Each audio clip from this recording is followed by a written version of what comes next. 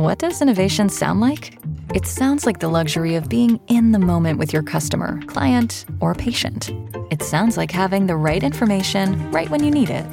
It sounds like being at your best for your customers and your business. Thanks to Hyland's intelligent content solutions that improve digital processes, innovators everywhere are able to do their thing better, whatever that thing is. Now, who doesn't like the sound of that? Hyland, for innovators everywhere. Visit hyland.com.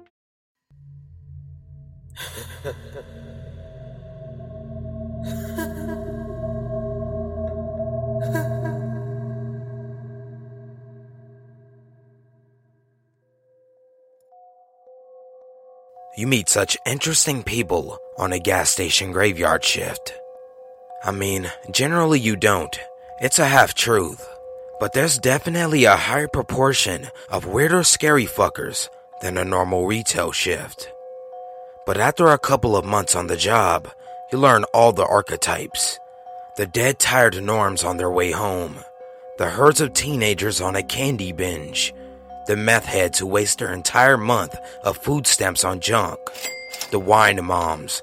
The 24-hour gym rats. The alcoholics on bikes because of their DUI who panhandle $2 for malt liquor. It doesn't take long to see it all. And I've been here for years. Long enough to see what I call interesting. Even when your threshold for abnormal is off the chart, you still end up with stories of the inexplicable or unnerving. I'll start with the latter. One autumn night, a man and a boy of about 9 came in around 3 a.m. I yell a half-hearted greeting and barely glance towards them before back to my phone. The boy makes a slow, cautious walk towards the candy aisle, while the dad makes a beeline to the beer coolers. I can tell by his body language he's somewhere on the scale between unfriendly and angry, with his shoulders forward and brisk, stumpy steps. I sigh, anticipating an argument I've had many times. Last call was at 2. I can't tell you that. He glances back at me and moves wordlessly down the wall, selects a tea, and heads to the counter. The way he walks gives me the impression he's going to punch me. I ready myself and try to disarm him with a monotone, "How are you doing?" He hard stares me for an uncomfortable few seconds and says, "Pack of Marlboro Reds." Relieved he didn't start whining or bargaining about his beer, I turn back to him and grab the cigarettes and jump with a start at a yell of, "Jack, fucking hurry up, man!" I turned back and looked past him to see his son at the candy aisle, 1,000-yard stare, not really trying to make a selection. The first real look I've had of him tells me the tears he's fighting wouldn't be his first of the day. I ring in the smokes and tea and say nothing, hoping it will resolve itself. Dealing with the shit I see on a normal night, I've learned not to meddle. To no avail this time, as he tosses a grimy $10 bill for his incomplete purchase, and not 20 seconds after the first time, yells, "Jesus fucking Christ, come on!" That's enough to stop my interest in customer service. Graveyard is an interesting dynamic. Obviously, we're supposed to have the smiley, welcoming personality that all clerks are expected to have. But also, I'm here alone and also need to give off an air of security. Cross certain lines and I stop being friendly. I say, "Hey, relax," in a low tone. He turns back to me with the same intensity with which he yelled and answered, "What was that?" He can take 2 fucking minutes to pick the candy bar he wants. You're invalidating any points you'd score for buying him one by being a dick. You can shut the fuck up too! I tell him, "We're done here," grabs his purchases out of his reach and pushes money back towards him. As I do, I notice the bill has blood on it. Then I notice his knuckles on his right hand are bleeding, old caked blood still oozing. Now I'm sure this could get physical. I'm a solid 3 inches and probably 40 pounds larger than him. But who knows what crazy has in his pockets? Our brilliant company policy doesn't allow weapons, but I keep deterrents conveniently placed in reach. I position myself to grab the pry bar and tell him, "I bet your boy would like to leave now. He can keep the candy." He gives me the same long, unsettling stare and replies calmly, "I'll be right back." I didn't stick around to see what he had in mind. I ran and locked myself in the back office and dialed 911. I felt a little stupid describing a run-in with a guy who may just be an asshole, but I watched on the camera as he rummaged in the back seat. I described the car to the operator, and she asked, "Did he have a little boy with him?" Before I was even off the call with her, I began to hear sirens, a lot of them. It took a few days and a few conversations with the police before I had the whole story. The response had been to an Amber Alert. Jack Sr. had lost visitation rights to see his son at the boy's request. Not content with a simple kidnap, his ex-wife was found unrecognizably mutilated with a claw hammer. The wounds on his hand were splinters from her skull. This happened 6 hours away from my store, and that was the first place they stopped. I try not to dwell on what might have happened if Jack had picked a chocolate in a timely manner.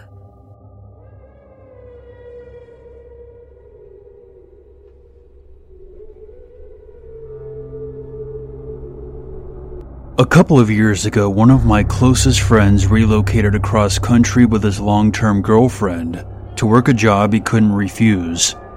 The only issue he had was that he didn't want to fly his dogs out when they made the move, since they would be staying in a hotel for the first month. He was also a bit reticent to fly them out due to health concerns for both pets.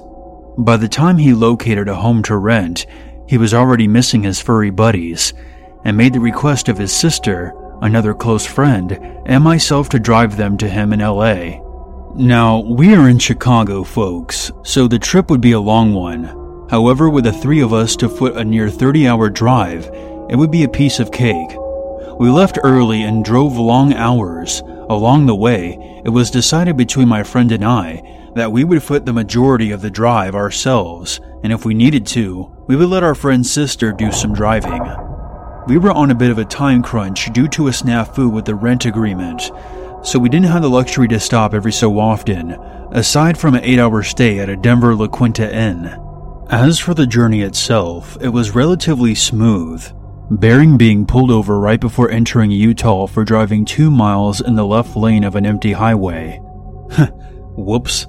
From that point we made it through Utah, Arizona, and Nevada without much trouble, until we entered California in need of gas. I had been driving for the majority of the first day, and I tagged my buddy in after being pulled over. I remained in the shotgun seat as navigator, searching through the GPS for a fuel stop. We kept our eyes peeled for road signs, and finally discovered a sign that pointed to a Yarmo ghost town, or something along those lines, which had a mobile station. How wonderful. It was convenient too, as it was located almost directly off of the interstate. We rolled in on a little more than fumes when we approached the pumps. Normally we would let the dogs out at every rest stop, but having stopped not long before then, and with both dogs sleeping in the back, I decided to pump gas without anyone else leaving the vehicle.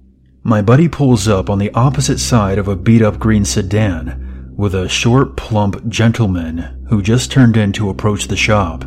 I noticed a few other hoopties at the pumps, all unoccupied, and there were a couple of other cars parked near the station, most likely belonging to the employees, so nothing seemed out of the ordinary.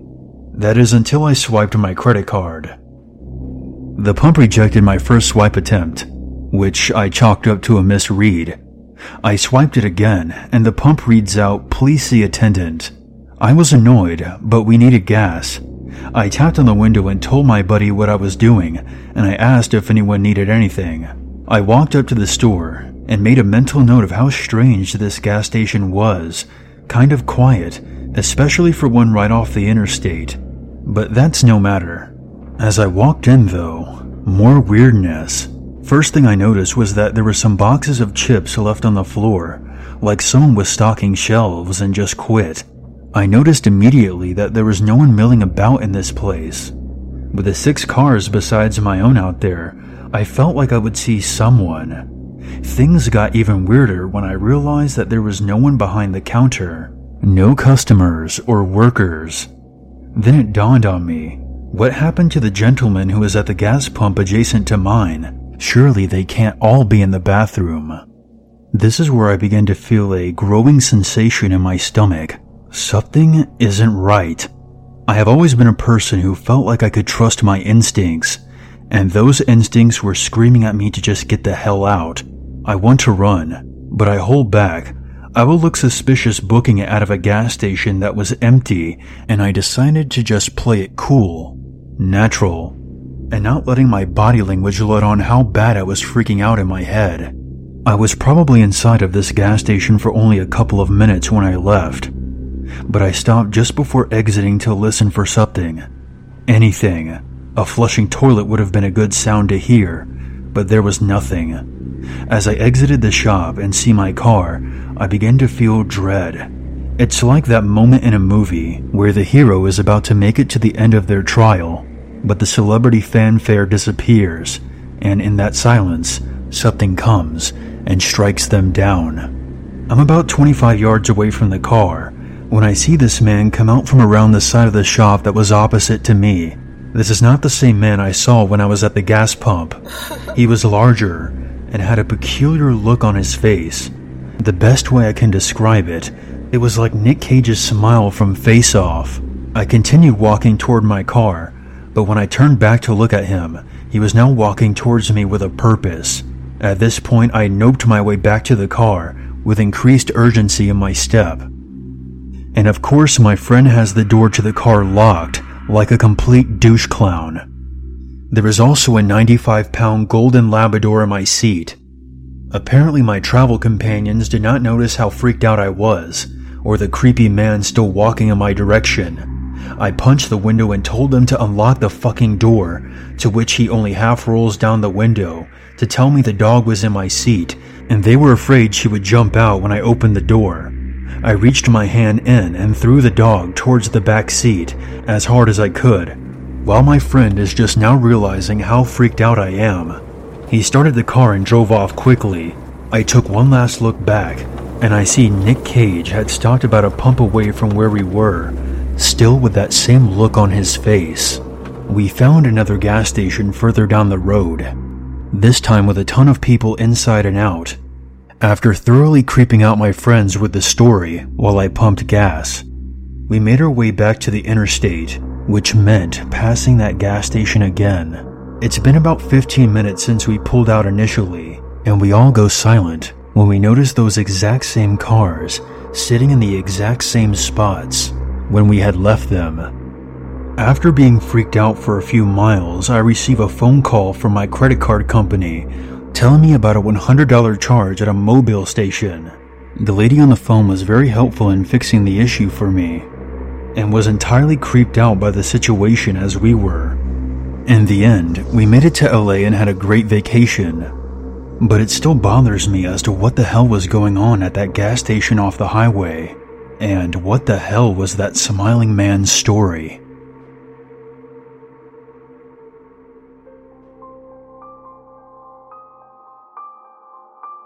Alright, let me just try to recall this as best as I can.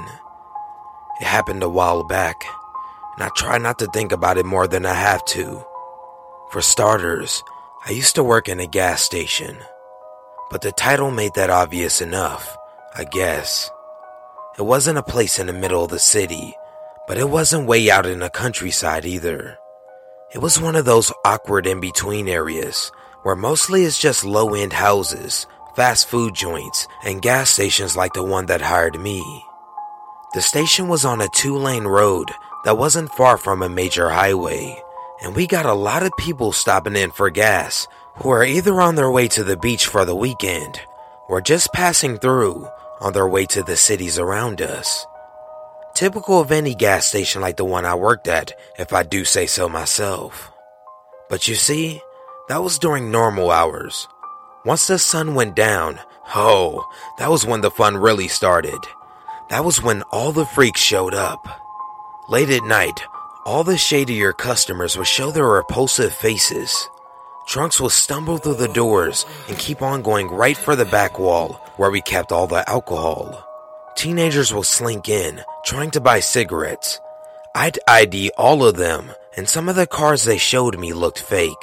Some didn't. To be honest with you, I didn't really care. If they wanted to wreck their health, it was their business. Potheads would wander in too, and load up on chips and ice cream. Oh God, the ones who would buy ice cream were a funny bunch. More often than not, they'd ask for a spoon with their ice cream, and we only had the crappy plastic kind. I had one idiot stand there for 20 minutes trying to scoop the dessert into his mouth with one of those bendy spoons. One time, a guy shoplifted the store right in front of me around midnight. Then he walked outside, called the cops on himself, and just stood there in the parking lot waiting for them to show up. I had followed him outside and asked him what his deal was. He looked at me and said that he just wanted a place to sleep for the night. I had not expected that, but I told him that if he wanted to sell the story, then he should keep running. That he did. He walked off the property and down the small road. I heard sirens not long after. But I suppose I should tell you about the big one, the fucker who made me quit that job. I have a tendency to ramble, and like I said, I try not to think too much about this guy. It was another graveyard shift. Another night of my life spent behind some cheap wooden counter. I was pissing my life away, but I was doing it for some money, so it was all good. And I was better off than most of the people that walked through those doors anyway. It was 2:20 a.m. or so. I remember staring at the clock in boredom, watching the 2 dots of the display tick on and off as it counted the seconds. That was when I heard the bell over the door, and I looked up to gauge the person who had just stepped into my little world. He was only a little over 5 feet tall and looked like he could be 50 years old easily. His skin was rough and saggy. His arms and legs were dotted all over with tiny white hairs, matched by equally white hair which hung down in long reams from his head. It was scraggly and matted together. This guy looked like he'd spent 2 weeks without the good graces of any shampoo. He slowly walked his way over to the counter, mechanically, like each step was a deliberate action. Finally, he made it over to me, and he thumped his hand into the counter for support. His hands were crisscrossed with varicose veins. They looked like cracks in broken glass. Lines of black grit ran underneath the edges of his fingernails. He finally opened his mouth to speak and gave me a good view of his slimy yellow teeth. Fucking disgusting. He asked in a croaky voice where our bathroom was, and I just pointed sternly towards the back corner of the room. There was a little hallway which held doors to the storage rooms and one small bathroom. He lumbered off in that general direction, and I silently thanked God that weirdo was out of my face. I heard the door click shut. Once again, I was by myself, for the most part. The station was silent for 5 minutes, then 10, 15, and then it started to get weird how long this guy was taking in the bathroom. If this were a normal-looking guy, I wouldn't have questioned it. But the man in there was anything but normal.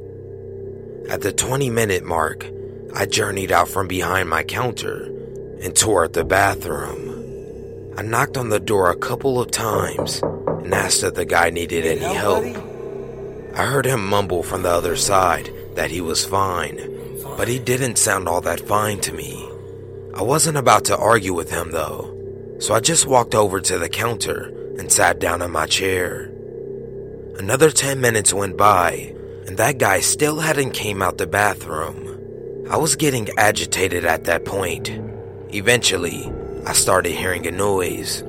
At first, I couldn't really tell what it was, but it didn't take long to figure it out. I was hearing moaning. I started walking back to the bathroom once again. This time, I could tell as I neared the door that something definitely wasn't right.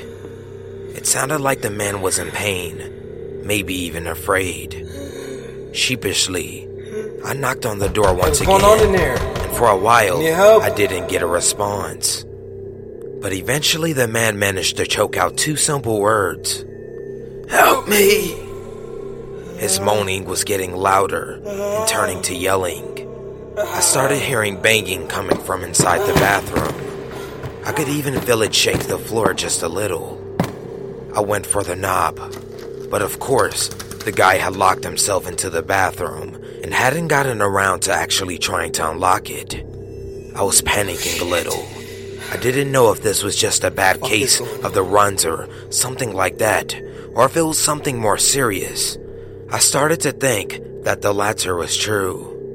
But there was a rancid stench that was beginning to make its way out of that damn bathroom. It could have just been some horrible diarrhea, I thought. I shuddered a little bit at that. I shouted at him to open the door. Open the door. He had to unlock it if he wanted some help. But he wasn't listening to me. He had started babbling some incoherent nonsense about how he had to keep the door locked because he was only safe in that room. They were coming for him, he said. I kept shouting at him to unlock the door, but he was off on a horrible tangent about how they were coming for him and how they had finally figured him out. All the while, his slurred speech was punctuated by cries for help. He just kept shouting for help. I kept hearing banging. I was freaked out, and in that moment, I didn't figure out I had the time to call the cops or anything like that. The man's speech was trailing off, and he sounded like he was in a very bad way. I'd like to say that I didn't freak out, that I knew what to do, and handled the situation in a respectable way. But I did none of that. I spent the next 5 minutes pacing in that little hallway, my hands pressed to my head in desperation while I tried to think of something, anything to do. The man's yelling had stopped, and I was desperate to do something. Finally, I was struck with inspiration. I went into the storage room next to me and grabbed a rolling dolly that we used to move some of the heavier crates around. Then I rushed back into the hallway, and with all the force I could muster, which must have been a lot thanks to adrenaline, I bashed the door wide open. The smell that hit me almost made me throw up right then and there. I dropped the rolling dolly and stumbled away from the room, gagging. I almost fell over, but I steadied myself on a wine shelf. I had to take a moment to catch myself, and it felt like I was going insane. It really struck me then that I needed outside help. So, I did what any sensible person would have done a while back. I called the police. I assumed the worst, and the moment I saw the man, it had looked like he was certainly dead. He was sprawled out on a tiled floor, half-heartedly resting against a wall. His back was slumped down, curving in the space between the wall and the floor. His knuckles were very bloody, and pockmarks in the wall, which were also licked with blood, made it fairly obvious he'd been punching around. It was obvious enough where the smell was coming from. That bastard was sitting in a putrid film of brown liquid. Yes, he'd shit himself. He wasn't even on a toilet, for Christ's sakes. Fucking hell. I was still on the line with the police. I did my best to describe the scene to them. As much as I really didn't want to know what had happened to that guy in the bathroom, I figured he could still need help. I announced to the operator that I was going back in. I held out hope that he was still alive, but feared otherwise. I guess I really went back into that hallway just out of morbid curiosity, more than anything else. I had to pull up my shirt and cover my face with it to keep the smell from overpowering me. It didn't do too much to help. The guy had a yellowish powder all around his nose and his mouth, as well as a little froth at the corner of his lips. His eyes were bloodshot and glazed over. I said to the operator that it looked like he overdosed on some drug. I couldn't take it anymore. I had to go outside for some fresh air. I was groggy and mortified and depressed. A man had just died next to me. At the most, I was out there for 5 minutes. I could already hear sirens when I stepped into the cool night breeze. But here's the thing. Here's what really messed me up bad. When the police arrived, they asked me to show them where the incident occurred. An ambulance was there as well, and the paramedics were getting their equipment.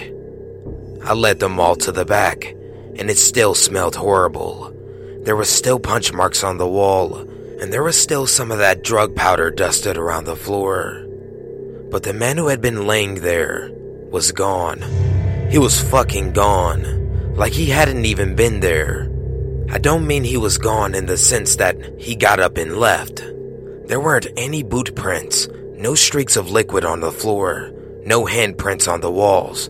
There was none of that. It was like he just vanished. I can't explain it. I don't know what happened that night. I quit a few days later. I couldn't keep going back there, not after all that. You know, the things that guy said keep replaying in my head. All those things about how they were coming for him. God help me.